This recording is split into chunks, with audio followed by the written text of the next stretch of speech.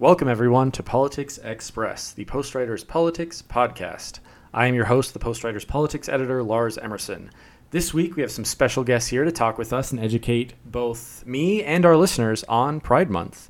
We'll be talking both broadly and specifically about its history, what role it continues to play in the modern era, and how to be a better ally to the LGBTQ plus community overall. So let's dive right in.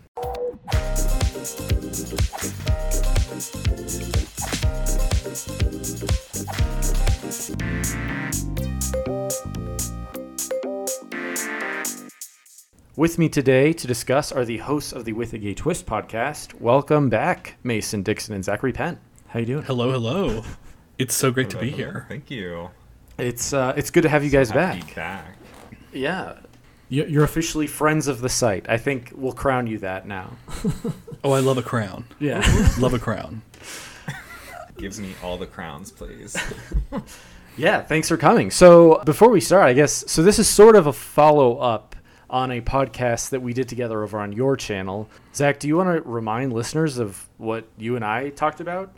I was a deeply inquisitive inquisitor to Lars about all things straight, because I don't know the straights. I don't know your people.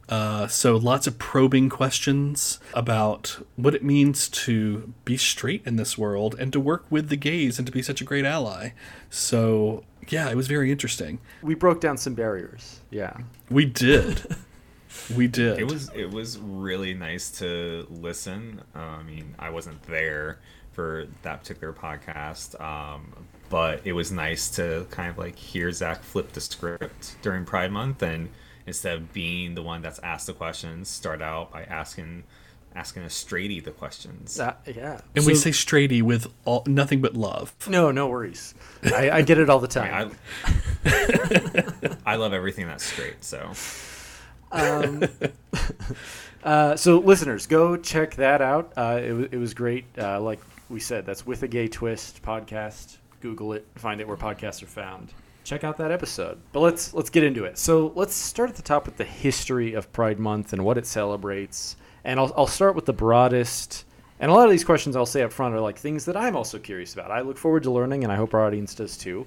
But the broadest, most general question first I'll go with is, what does Pride Month celebrate? First of all, I think you're right in using that verb. What does it celebrate? Because to me, Pride Month is a celebration. To me, it is a time to celebrate who we are. It's very sort of, we're here, we're queer, we're not going anywhere, that kind of attitude.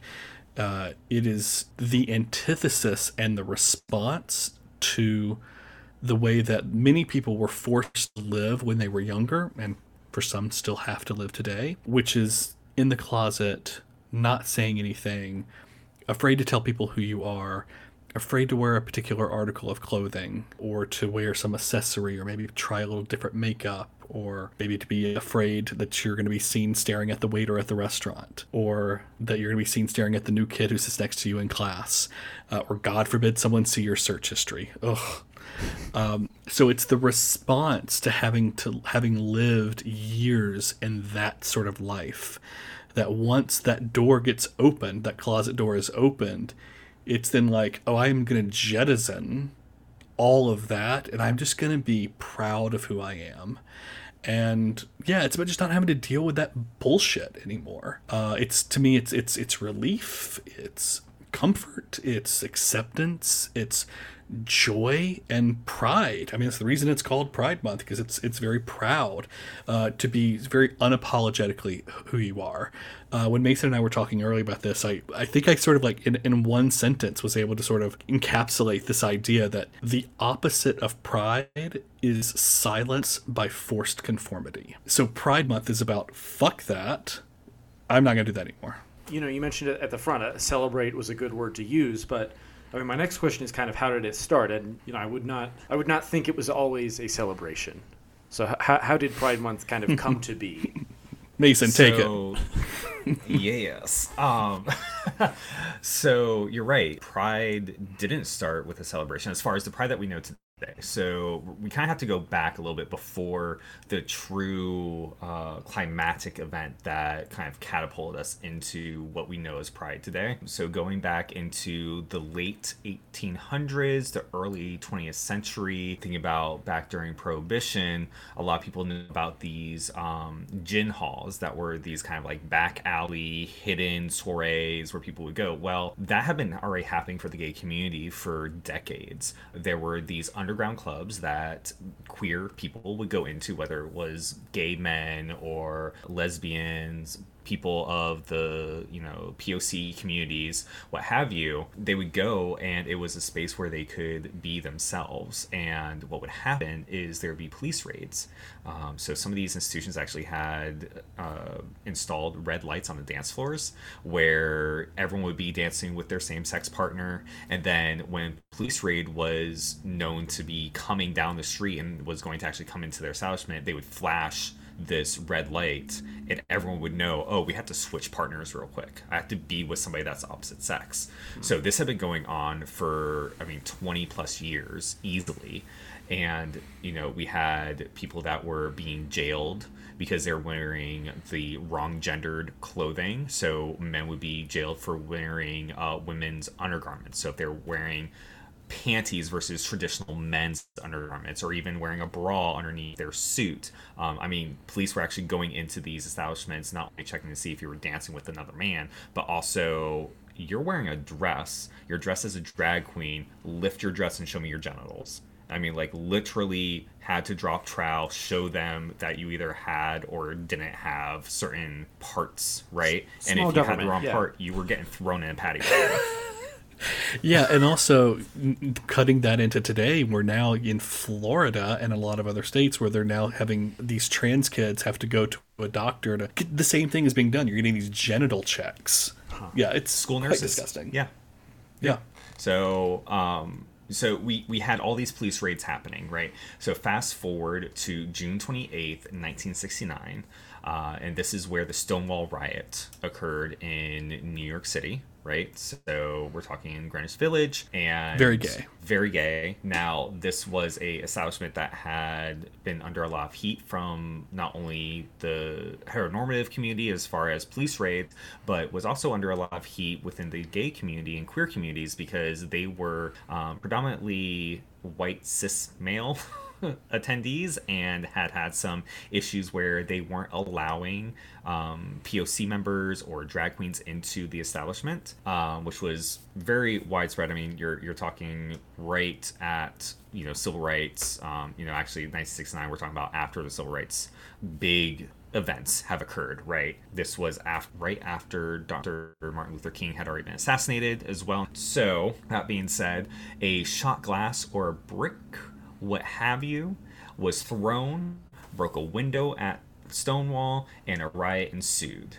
Police were called, there were arrests made, and kind of the story of Stonewall is a little sordid. It's a little messy as far as who was the first person to throw the object, because it still isn't clear whether it was a brick or a shot glass that was thrown from outside the establishment into the window. And the person that has been credited with this was a famous POC trans woman, Marsha P. Johnson, who actually came out in an interview shortly after this. It was in the 80s that she did this interview, and she was like, no, girl, I wasn't there. I wasn't there when this riot started. I came in after and I joined in. I definitely participated in the riot, but I didn't throw that shot glass. So another POC trans woman has been credited with throwing the shot glass. Her name was Sylvia Rivera, and she has taken credit for throwing the object and starting the riot. And it was, shattered either a window or shattered a mirror. That's still up in question as well. But screaming, "I got my rights," which then caused everyone to kind of take to the streets, start this riot. Now, a year later, the 1-year anniversary of this event was the first actual Pride event. So they didn't recreate the event, but they started a march down by Stonewall. They took to the streets, they organized, and it was the first Pride parade. And that has pretty much been what Pride has evolved from, and why it's a march in the street event, even though we call it a parade now for the big event that everyone knows about, even though Pride events, span normally a week in each city, and have a bunch of different events, whether it's at bars or the parade or picnics are very popular as well. But it's this whole idea of harkening back to what originally happened, what the catalyst of Pride was, which was this huge social movement that just kind of erupted organically in Greenwich Village because of the discrimination that was being faced. So is 1970 you said that's the first Pride? That was Yeah, the first to commemorate Pride, the first official. to commemorate the riots the year before. It also, just a very another interesting tidbit. This is again apocryphal. There's a lot of apocryphal sort of versions of the Pride story, but one that is not true, but I do sort of love though, is that on June 28th, 1969. One of the reasons, again, apocryphally, that the gays were so, turned up and were like, hell no, not on tonight, mama, was the day that Judy Garland was buried. I've heard and that the one. gay community was like, we're bereft, we are heartbroken, we are gooped, gogged, and smacked, and we just cannot deal with this anymore, which is just sort of a nice, if you're going to have some fun gay stories, let that be one of them. So starts in 1970. I remember back when we did one of my favorite episodes of a podcast I've ever done was our Don't Say Gay Bill episode where we had you guys on. And you gave a very thorough history of Disney and the LGBTQ plus community. Can you do kind of a similar decade by decade walkthrough on the history of Pride Month up to the 21st century or the modern day? Of course, we understand the assignment. Yeah, so we're going to tag team this a little bit. Who doesn't like a good tag team? The idea of Pride Month, I think, sort of coincides with, or the idea of Pride coinciding with just gay rights in general. Like Mason had said, it was very much an underground thing, but there were even pre-Pride, pre-60s, there were movements and organizations that did get started. I mean, the Society for Human Rights was started in 1924. It was the first ever LGBTQ organization. Sadly, in 1924, it was a tad too early for them, and the group received lots of threats of violence and hate, and sadly, the group had to disband after a year because there just was not a place in society yet for that. Fast forward to the 40s, things started to become a little better, mostly because of the work of Alfred Kinsey. There's a great movie out there where Liam Neeson plays Alfred Kinsey. I think the movie's just called Kinsey. It is a fantastic film that sort of talks about him and his life's work. If you know anything about Alfred Kinsey, he was, a sexologist. Is that a word? I don't know. Sure, let's go for it. He really did a lot of studying and was one of the first people to ever really study human sexuality other than Masters and Johnson. And so he started studying specifically sexuality of the human male. And so his book that he wrote, Sexual Behavior of the Human Male, he did all of this research and interviewed all these people and discovered that actually 37% of men have engaged in some sort of homosexual behavior at least once. So this idea that it was this small little group of people and, there were 1% and they were just this weird phenomenon was untrue. I mean, almost 40% have done at least one homosexual act. And so that at least helped to give it a little more of a basis for, maybe this isn't as small of a thing as we once thought. The Mattachine Society then formed in 1950, which was really then the first organization that stuck around for a while. And their mission was really to just eliminate discrimination, derision, prejudice, and bigotry. And they stuck around for a few decades. And then at the same time, in the 50s, the Daughters of Bilitis then became the first lesbians' rights organization in the United States. And this, I think, is really indicative of the fact that at the time, the gays and the lesbians were not really walking hand in hand. They really didn't sort of view each other as we're the same thing. The men viewed themselves as, no, but we're the men's side and you're the women's side. And neither the two shall meet. That would later change, which Mason will get into. And then that then led into the 60s, where we then have Stonewall. And then 1970, where the Christopher Street Liberation Day really then started Pride. And Mason, take it from there. Yeah, so 1970, the Christopher Street Liberation Day to honor that 1-year anniversary. But 3 short years after that, which is really, really pivotal to note, is that the APA, the American Psychological Association removes homosexuality from its list of mental disorders. So it's removed from the DSM, gone. So that was a huge moment, because now it is not considered a like a mental disease, which is what society had been looking at it as, is that we were deviants, we were criminals, we were, and oh my gosh, it's sounding like today, but we had this like mental disorder that needed to be fixed, right? Then you jump into July 1981, where we had 41 cases of gay-related immune deficiency disorder, which is what HIV was previously called. That was the first name given to it. And those were identified in New York and California. This is when the AIDS epidemic was beginning. And this is really where the lesbians step in, okay? And this is where our community that Zach kind of alluded to with the 1955 situation of where gays and lesbians were really separated socially, because we have to remember also back in 1955, women's rights, suffrages, you know, they had the vote, but still that social construct of the women belong in the home, they belong in the kitchen, they belong with the children, they don't really belong out in the workforce. We had just kind of gotten a taste of what women could be in the workforce because of World War II, with all of the Rosie the Riveters type situations, right? So there was this contention between function and social constructs back in 1955. Well, you fast forward into the AIDS epidemic, and that disappears within the queer communities, because what's happening is you have these gay men that are being hospitalized with what is considered to be a highly contagious, I mean, they were at one point saying if they breathed on you, you were going to get HIV and die. And who steps in to be companions to these people that are going through these horrific experiences in the hospital when they're alone? It was our lesbian sisters. They stepped up. They go in. They're the ones that are bedside. They're the ones that are literally spoon feeding people, are literally there on people's deathbeds, holding their hands as they pass away from this horrific disease, because everyone else is scared that they're going to catch the gay disease.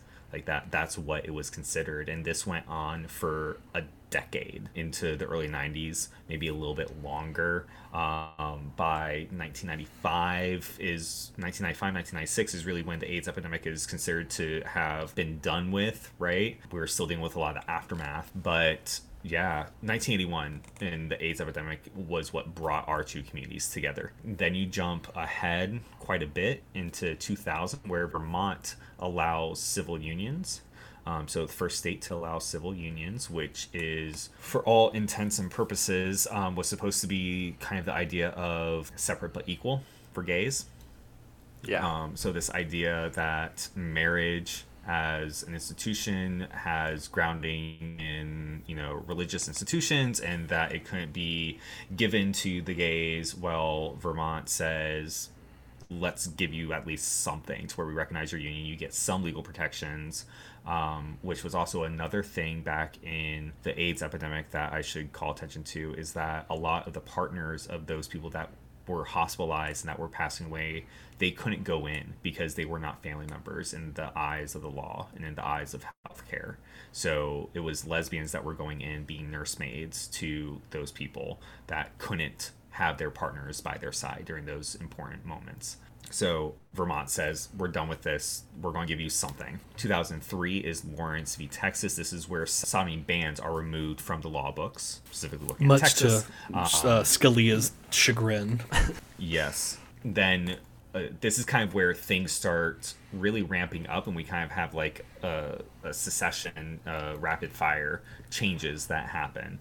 So early 2000s were really kind of seen as like this pivotal moment for us, as far as like legal rights within the U.S. So we had 2000, like I said, civil unions. 2003 for Lawrence v. Texas, where sodomy bans are removed from the books. 2004 is where Massachusetts allows same-sex marriage. Then we have Massachusetts? What? Yeah, Yeah. Then we have 2010, where Don't Ask, Don't Tell is repealed. So specifically looking at gays in military. Yes, we're there. Yes, we're serving our country.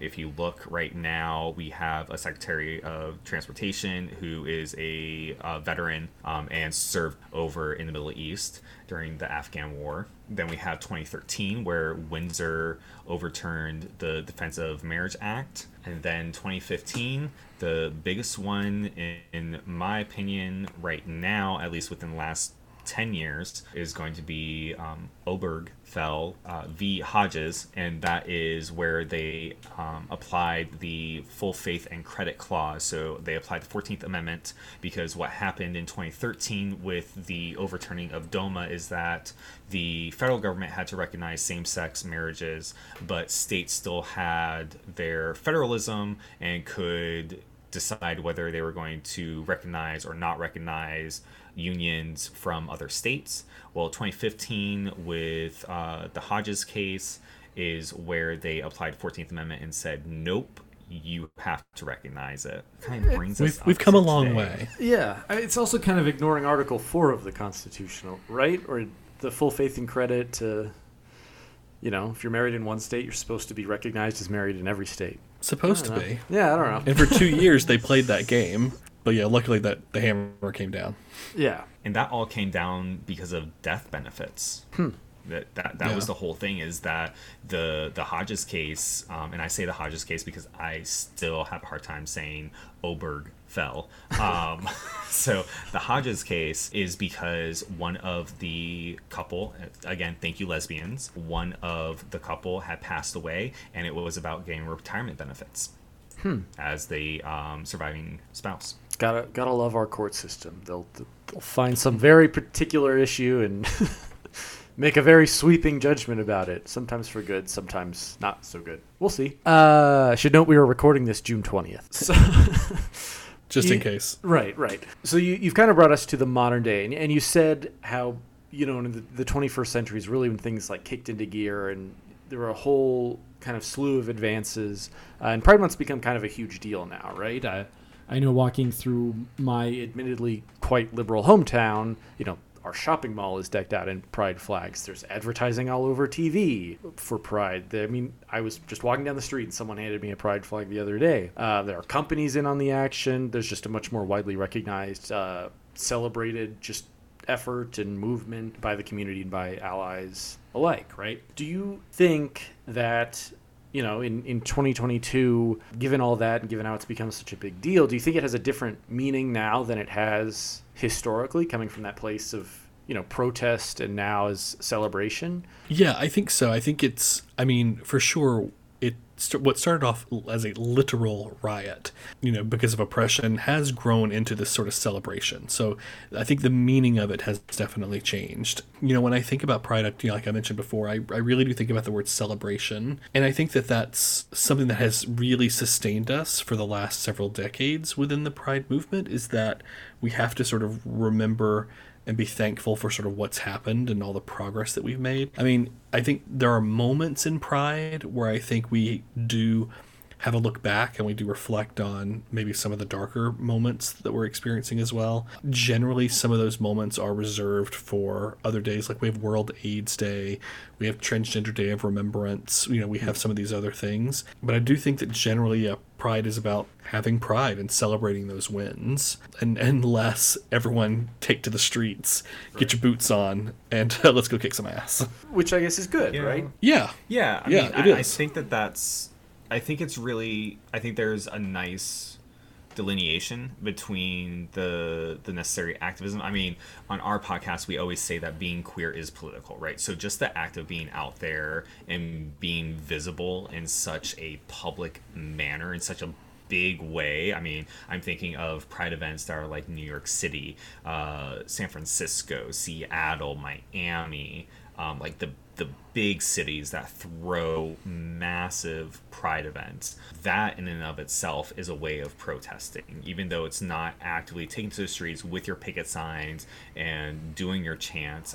That does happen at Pride events, and we do have a lot of resistance We have counter protesters. So, you have the Westboro Baptist Church, you have, all these different hate groups that will come out and protest. So we inevitably have a moment of that type of harkening back to the riot and that sense of we need to be activists in this moment. Right. But what I really think is that we've been able to take, because of Stonewall, we've been able to take the celebrations that were happening in those gin-soaked rooms, those back alley, underground spaces, and bring it out so that instead of having to live, and I think that this kind of speaks to where we are still today, is that on a day-to-day basis, when we're not in Pride Month, when we're not at a celebration, and we're not in Halloween, right? Because Halloween is kind of like this other euphoric time for gays. So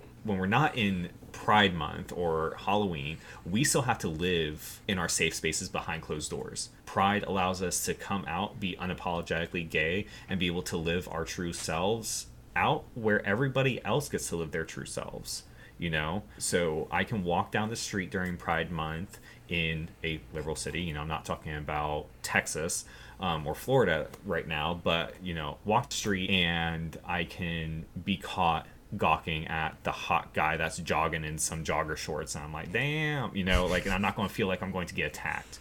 Or I can say something to somebody and I'm not going to get bludgeoned. I mean, I've had multiple friends that have been beaten. Actually, one of my friends was the drag queen that got physically accosted in New York City a couple of years ago and was left for dead and was interviewed on the news. But those things happen, but they don't necessarily happen in Pride Month. It's like we create this safe space out in the world instead of always having to have a safe space in a gay bar or in our home. So I know there's been a bit of in-group criticism of Pride, and one thing that often comes up is like, nowadays how companies will use Pride in their advertising and stuff like that. I find this so interesting, right? Because on the one hand, it's like, well, isn't this good that, they're ostensibly on the right side, but is it also just co-opting this celebration of an identity for capitalism? How do you guys feel about companies using Pride in advertising and whatnot? Audience, this is where I take my earrings off. I'm going to take my earrings off and take my wig off. Soapbox, let's go. Put that Vaseline on your face. I have some strong feelings about this, Lars. Yeah. No, I've talked with a lot of different people about it. I know it's very mixed, so let's hear it. Okay, so, yes, it must be acknowledged. We have made some tremendous progress. If you had told me, 10 years ago even, not that long ago, that every major, Old Navy and all these, that they would be celebrating Pride and have Pride shit all over the windows and stuff, I'd be like, you own crack, what you talking? So in some ways, oh my gosh, that is amazing. And now it's expected. If you are in marketing departments and PR departments, it's expected that you include things like mixed race couple, in your advertising or your commercials or such, your print media. And it's sort of becoming the same thing for sex couples as well. If you are, advertising, retirement benefits, you're one of those investment firms, you can have two women sitting at the dining room table looking over their paperwork together. That's just expected now. And so that's sort of great. And I think that's their attempt to stay, modern and relatable in all these things. But it is, it's to me, it feels less of a demonstration of we support you and more of just we have to keep up with the times. Or just compliance. Yeah, it really is. So to me, it feels like less of a statement that they're making and more of just an expectation that they're just trying to keep up with. The corporatization of Pride Month, I find a little barf-inducing. It definitely activates my gag reflex. Insert joke here. And she hasn't I can't stand in years. I can't stand that. And so there's actually a term for this. It's rainbow washing, where companies are not really engaging in any sort of proactive work or activism within their own company structure, but then June 1st turns around and they're like, "Hi, gay." It's that rainbow washing is cringy. So for everyone that's listening right now, if you work for a company that engages in rainbow washing, I would encourage you to check that. And I do it for my company all the time. So if you're going to go out there and say, hey, you know, we support Black Lives Matter or we support Pride, and we're going to maybe sell like this particular merch that's going to have like our company logo, but with like rainbow flags on it. Oh, that's really nice. Thank you for making that merch. When I buy that shirt, where does the money go? Are you turning around and putting that money back into your own pocket? Because that's not really what you should be doing. You should be saying, we're going to take that money and donate it to an LGBTQ organization. If you're going to say, we're going to make shirts that have our logo with Black Lives Matter, and then sell that shirt, and then you're not going to give that money over to Black Lives Matter or some other kind of organization that supports that work, that is capitalism at its finest. And when I say finest, I mean its lowest. So yeah, I'm not quite so much a fan. Unless they're doing it for real. If they're putting the work in, and you can say, oh, look, here's all the things that we're doing behind closed doors as well, awesome. Love that for you. It's just so interesting to me. Black Lives Matter is another great example, right? It's like, well, do you stop selling the shirts at the end of the month? Or do you sell them year round? It's more about being consistent. And I'm as neoliberal of a shill as any other guy, but I guess the question, do you think when companies, let's assume the worst case scenario, right? Let's assume a company, it's Pride Month and they will do, they'll go out and the advertising and they'll sell Pride stuff and then they really won't do anything else, right? Do you think, are they doing something wrong or are they just not doing enough? I guess that's what I'm asking. They're appropriate. They're the slime of humanity. Okay. I'm sorry, was that maybe too blunt? Yeah, I think it is appropriating, okay. But I mean, they are the denizens of the deep. They are the slime of humanity, that they would take something as important and powerful as Pride, Black Lives Matter, insert, activism here, and say, we're going to use this as a shell just to make more money and make the money for ourselves. So I have a really great example for this. Yeah. Ready? Trump. Oh, mama. He held up a flag that said gays for Trump or LGBT for Trump. And it was crappy. No gay person made that fucking flag. Let's just say that right now. No. It would have been screen printed. It would have had clean lines. But held that up during his campaign, and he was just using it for show. Right. And then what did he do? Turned around and did the exact opposite of everything that flag was supposed to stand for.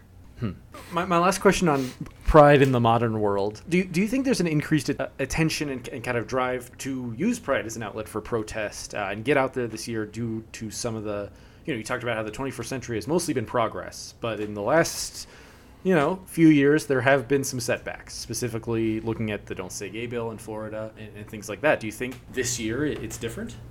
Yeah. Short answer, yes. Always. There's just been so much within the last couple of years. I mean, we have the Don't Say Gay bill. We have the trans bathroom bills that have been happening for the last couple of years. It's just absolutely crazy the amount of crap that's been going on against us. I mean, we're looking at trans kids' health access. We're looking at just access of trans people in general, not even just looking at necessarily affirming, gender affirming care, but literal just access for queer community members to basic health care. There have been multiple states that have put forth legislation to their houses that say, yeah, no, your doctor can just deny you health care, and EMS can also deny to resuscitate you or touch you because they find out that you're gay. Because again, gayness is contagious or something. I mean, we don't want half of you anyways. Seriously. But yeah, it's just, I think that there's a lot more going on in the foreground. Like, there's always been stuff going on in the background, and we've always kind of fought against that. But I think that there's been enough going on that's been made so visible on the national stage that there's this huge need to go big or stay home type idea. Before we jump into our last segment, we will take a quick commercial break. Do you love news and politics? So much. But you know what the problem is? What's that? It's also heteronormative. Oh, well, I have got the perfect podcast for you. Ooh, spill the tea, Henny. It's news and politics, but with a gay twist. In fact, that's what it's called, With a Gay Twist. It's a political podcast hosted by two homosexuals with graduate degrees in law and public policy. That sounds fabulous. They discuss everything from Congress to Drag Race. It's très gay. Head on over to www.withagaytwist.com to learn more.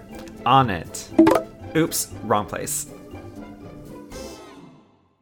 And we're back. So for our last bit on Pride in this episode, I want to talk about how people can be better allies, both this month and, unlike many of these companies, in general, right? You know, I'm not in the community, but always strive to learn and do better. So let's start easy. What are the best ways to be an ally during Pride Month? Should straight people go out there and celebrate? Use it like as an opportunity to learn? Are there political outlets? Tell me what to do.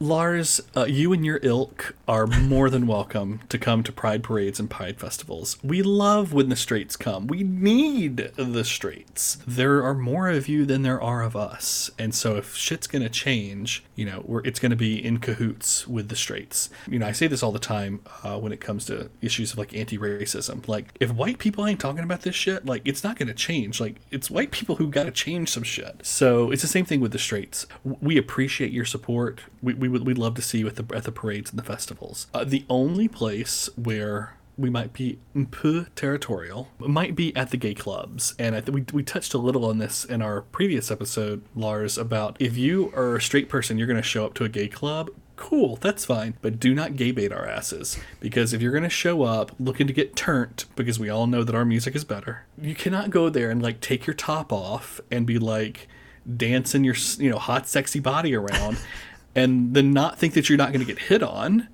And if you're then going to get freaked out that you just got hit on, like, I'm sorry, do you know where you are right now? Right. You are on our turf. And secondly, like, if you're going to do that, then you better be cool with, like, some guy just, like, gawking at you and maybe even coming over and, like, touching you. Because that's where you are. You know, maybe even asking you to go into the bathroom for a little something. I mean, you should be prepared for that if you're going to go in there and gay bait. Okay. Just saying. Be prepared for it. Just know that's going to happen and take it as the compliment that we mean it. Right? Exactly. Like, the biggest thing for me as a former drag queen was that when I would say something to some straight man in the audience and they get all pissy because some drag queen just said, I'm like, can you just take it as a compliment? I think you're sexy. Like, let's just go with it. Like, just say, oh, thank you, but no thank you. Right? Right. And on that note, the other thing, as far as being good allies in the gay clubs, is if you go to a drag show, you are not the intended audience.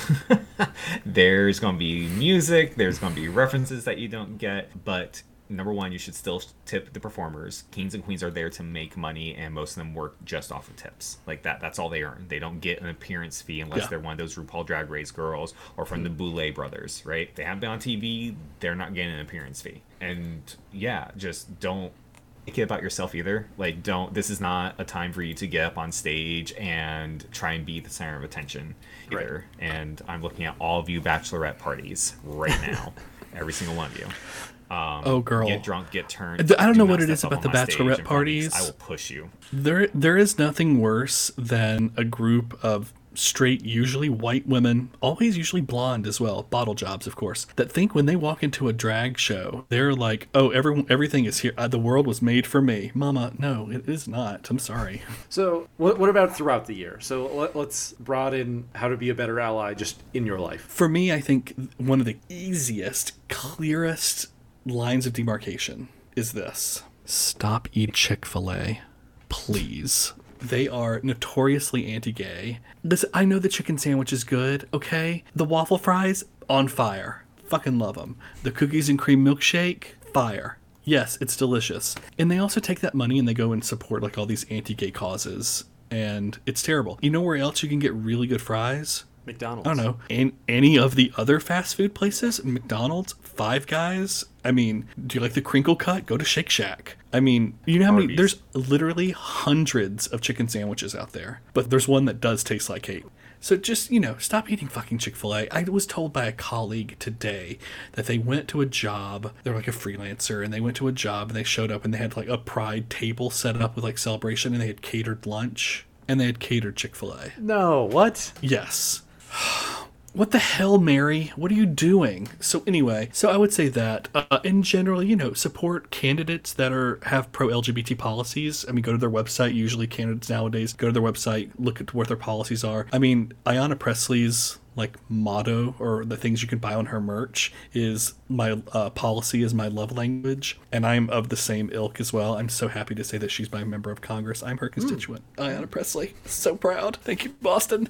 So I mean, but that in general is easier for Democrats, because I can't think of a single Democrat today that is not in support of LGBT equality. Oh God, maybe Joe Manchin. I don't know. Where does he stay? He's from West Virginia. Who knows? Maybe he's still pro cousins marrying or something.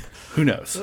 But generally that's easier with the Dems. And the other thing I would say is try to make friends with more LGBT people, especially with trans folks. 80% of people do not personally know someone who is trans. And so when you don't personally know someone who's trans, the only thing you then know about trans people are going to be what you get from mass media. Right. And whether that be news, television, films. And that's going to be problematic because the representation of trans folk is not the greatest. So if you, for example, are maybe listening to this and you think, oh, I'm okay with trans folks, I just don't know. I mean, nowadays, like 7-year-olds are getting bottom surgery done, and I just don't think that's right. I think they're too young for that. Okay, you have been fooled by the fearmongers out there who want you to believe that there's 7-year-olds getting doctor's appointments to have their genitalia cut off. That's not happening. That's not a real thing. Right. And if you knew trans people, I think that would be a fear that would be quickly alleviated. And finally, my last little bit would be, again, if you make friends with folks that are gender nonconforming or non-binary,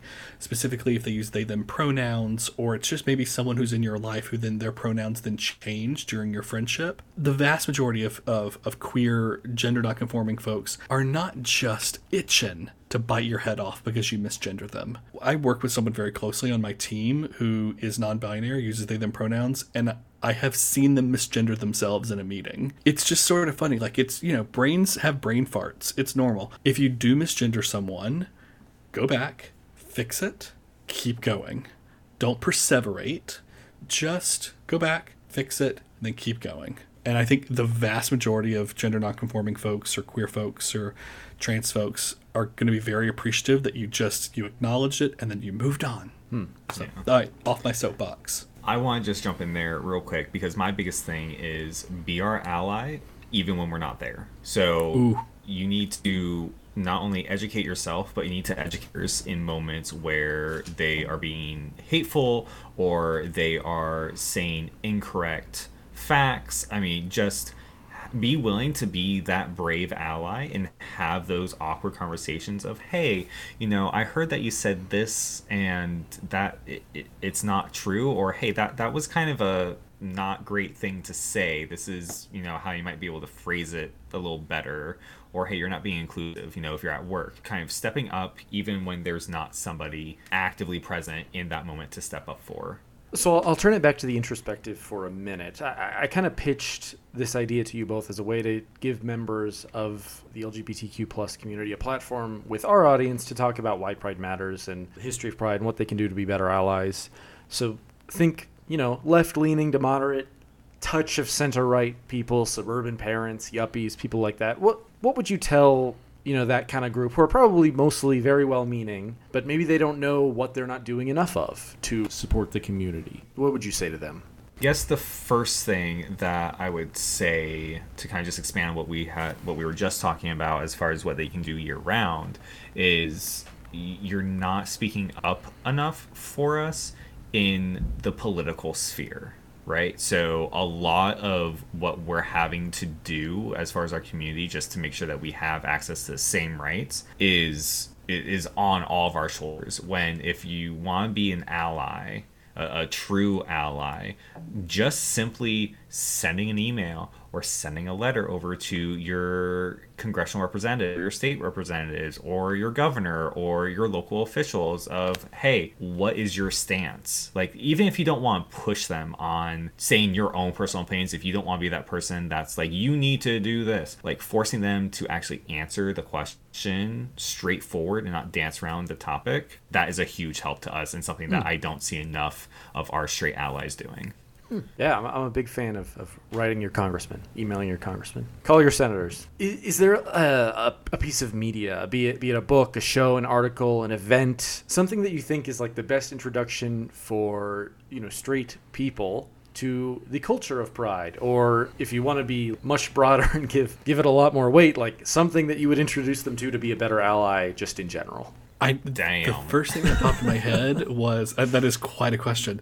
The first thing that popped in my head was actually like an opposite thing of like, don't watch this thing, which is the movie Stonewall that was done by Roland Emmerich. Okay. Probably 10 years ago. Don't watch that because that is some whitewashing bullshit. They made it look like Stonewall was just a whole bunch of white twinks walking around getting upset when, as we sort of talked about, like the presence of trans women of color was a predominant presence during that time, and also very like dykey butch lesbians like out there, boots on, plaid shirts wearing, to be stereotypical for a sec, just out there, kicking ass. So don't watch Stonewall. I think that the movie Milk with Sean Penn is a really excellent film, and it's written by a gay man, Dustin Lance Black, who won an Academy Award for the screenplay. I think it's a really good look at that particular time period, and it shows sort of the spark of sort of after Pride has sort of just gotten started and what it was like for this gay man to run for the board of supervisors in San Francisco and become one of the first openly gay members of in a political position, and also goes to show you a lot of what it's like whenever a gay person becomes successful. Obviously, if everyone knows the story of Harvey Milk, when he was then assassinated, the person who killed him got off pretty easily because of what's so-called the Twinkie defense. I mean, literally his defense was, I ate a whole lot of junk food, just wasn't in the right frame of mind. And they said, okay. I think he died shortly thereafter for other reasons. Twinkies. the Twinkies just got to him. If you want to see kind of like history, this isn't really necessarily related to Pride specifically, but Paris is Burning is really great. Film to watch that is kind of a documentary type style. It's looking back at the ball culture, specifically looking at POC experiences in New York City at that time. There's also another film, it's about UK, so even though it's not necessarily related to US, but it still harkens back to it's about their ball culture over in the UK and how that is, and they actually talk a little bit more, I would say, about the interracial issues that exist within the queer community and kind of the current standing from what outsiders are seeing the US as right now. There's a ton of stuff out there. Don't rely on media the dramatizations all the time. Like, we're so I was gonna say stereotypes. There was one show that was on HBO a few years ago, and it ran for 3 seasons, I think. It's called Looking, and it stars Jonathan Groff and a whole host of other people. If you watch The White Lotus and you like The White Lotus, the hotel manager, he's in it as well. Murray Bartlett, that's his name. Now, to me, what I love about that show is it gives you a more balanced view of what like gay life in San Francisco is like. There's a lot of gay shows, and I think I'm thinking of like Queer as Folk. We're throwing it back now. Queer as Folk. Lars, do you even know what Queer as Folk is? I don't. It was a show on Showtime years ago. So and good. So problematic, but so good. Very problematic. But it felt like every episode they were at some rave, at some club, and everyone was hooking up with everyone. And by all means, there's a grain of truth to that, but that's not all gay culture is. So when I was a kid watching it, I thought that's all gay culture is. Looking, however, has a better balance of that, where there's some hoochie mama moments going on for sure, but then there's also more struggles within relationships and sort of what that looks like. Big fan of that show, actually. I've found there's a musical artist I really like and who is openly gay. and his name is Orville Peck. And Oh, yes, Orville Peck. I've used him not as like to convince anyone, but as a thing I like about it is like the stuff he sings about. Yes, it very much has gay overtones and directly talks about it, but it's also just like very relatable stuff, right? It's heartbreak, it's depression, it's I was gonna ask if you think he's a good example because he's not over selling it, he's just kind of being who he is, and even though it's not his real name. And he hides his face. Yeah, no, I think he's good. I think there's a lot of I believe also there is this movement that's happening as well in the music industry to be more inclusive by artists choosing to not write songs from a gendered perspective. And so instead of saying, I miss my girl, she was so pretty, you just sort of write it in a way where you're not mentioning a gender, so that when you are the listener, you can apply that to whomever it is that you're thinking about. Because there's this thing, like if you go to karaoke bars, aren't you a karaoke bar kind of person? I've dabbled. You've experimented. Yeah. There's nothing I hate worse than a karaoke bar. Well, there's two things I hate. One, it's the girl who gets up there and she's going to sing Whitney Houston's I Will Always Love You, and you know that she's like, girls, are you ready for this? You're going to watch this? What? It's that I can't stand. But the other thing I can't stand is when a typically guy gets up there and sings a song that was originally written by a woman, and then he will then start flipping the lyrics to like change the gender. I'm like, just sing the goddamn song. How unsure about yourself do you have to be, dude? Exactly. Are you that scared that like your dick is gonna shrivel up and fall off because you said he in a song? Like, calm down. Oh my gosh. So I hate it when people do that, but a lot of artists, I believe, what's the cute one from One Direction? Harry Styles. Thank you. I love that Mason did not get that one, but the straight one knew what I meant. Thank you, Lars, for being an ally. He just beat me to it. I believe Harry Styles is one of the people that has been really big on that by saying, like, yeah, I'm just going to write my songs in a way that just you can any listener can listen to it and imagine it's being sung about anyone. So one last question before we get to our conclusion, just kind of tie it all up. What is like one thing that you think even the best meaning people seem to misunderstand about being a good ally? How can I do better? I hope I'm well-meaning. I think most people are well-meaning, but, I mean, you know what they say about the road to hell. Right.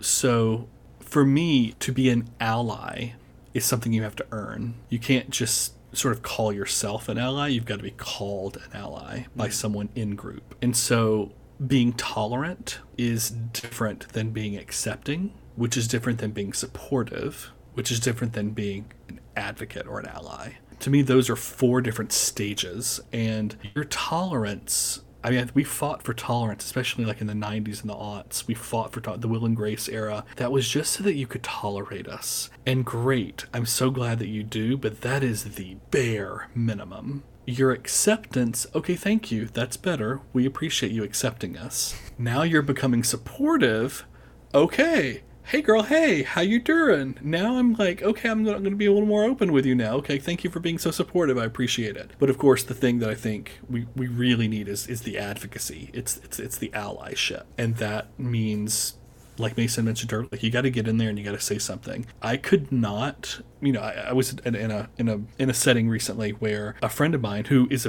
she's a lesbian. She's very open-minded. She's very, all the things that you would think and hope. But we were talking about something, and she used the N-word. Now, she didn't use it in a way that she was quoting someone. But in the quote, she said it as opposed to saying the N-word. And I tell you what, it took everything within me, I was wanting to jump out of my skin. I couldn't handle it. And then I thought to myself, if I say nothing and I just let this go, what kind of fucking ally am I? What kind of advocate am I for this movement of anti-racism? I have to, as the white person, say something to my fellow white person. Be like, you could have just said the N-word. You didn't have to actually say it. You were making a quote. I would have understood the quote. And I think it's for straights, it's the same thing. Like, you gotta step up when someone's not there and make sure that you're not being duplicitous in any of your behavior. And stop going to Chick-fil-A. And stop fucking going to Chick-fil-A. The waffle fries are not that good. No, that's a really good answer. I really like that. There's a difference between tolerance, and I like those stages. I've never heard it put that way, but that's actually very helpful. Thank you. You can find my book on Amazon.com. No, not really. I wish. 4 stages to being an ally. Terrific. So let's end this episode quickly with our In Our Lifetime for this week. You guys ready? So you mentioned him already, but in 2020, Pete Buttigieg became the first openly gay candidate to win a presidential primary. And in 2021, he became the first openly gay cabinet secretary, too.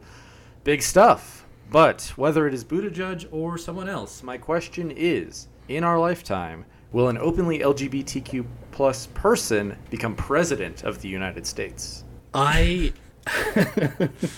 just that idea sort of fills me. You can't pretend, just the idea of it. You can't pretend Pete doesn't want to be president. So no, and that interview that he did with CBS Sunday Morning, where he like dodged that question, masterfully dodged that question.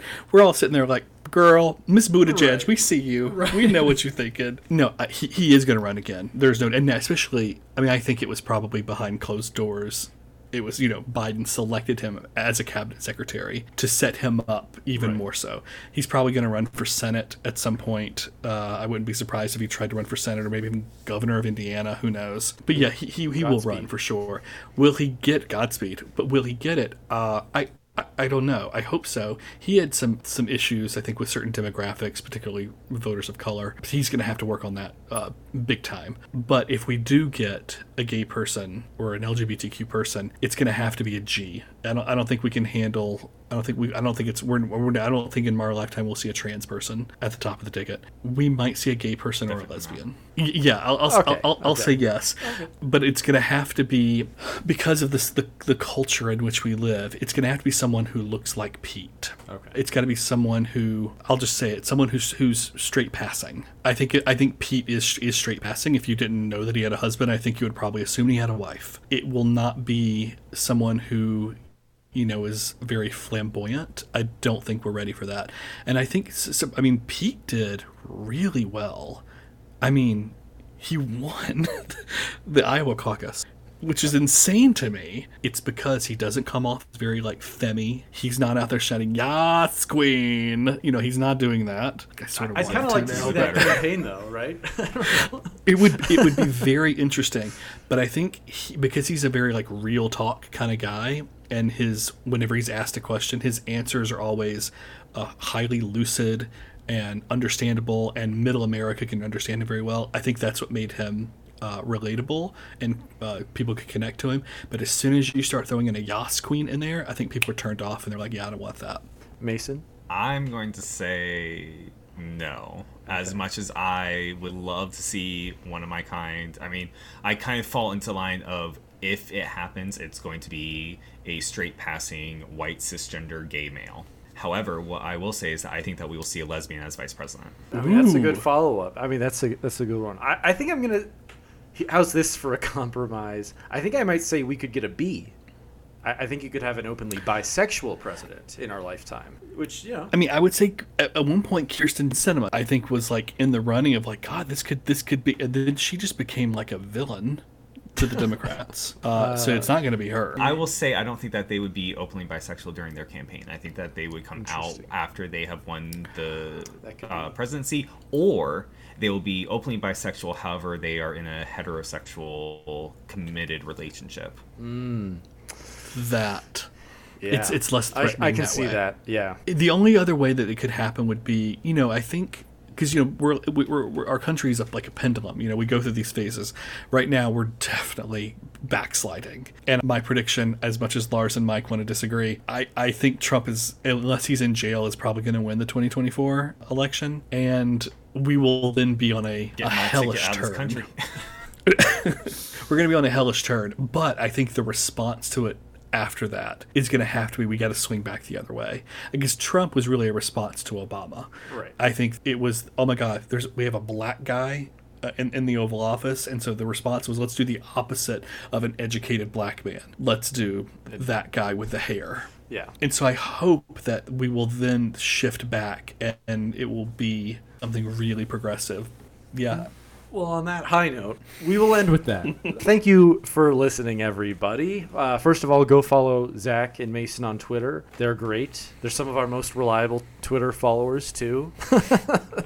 I don't know. Plug your accounts, plug your podcast. What do you guys want to plug? Yeah, you can find all of our information on our website at withagaytwist.com. You can follow Twitter at ZacharyPen48.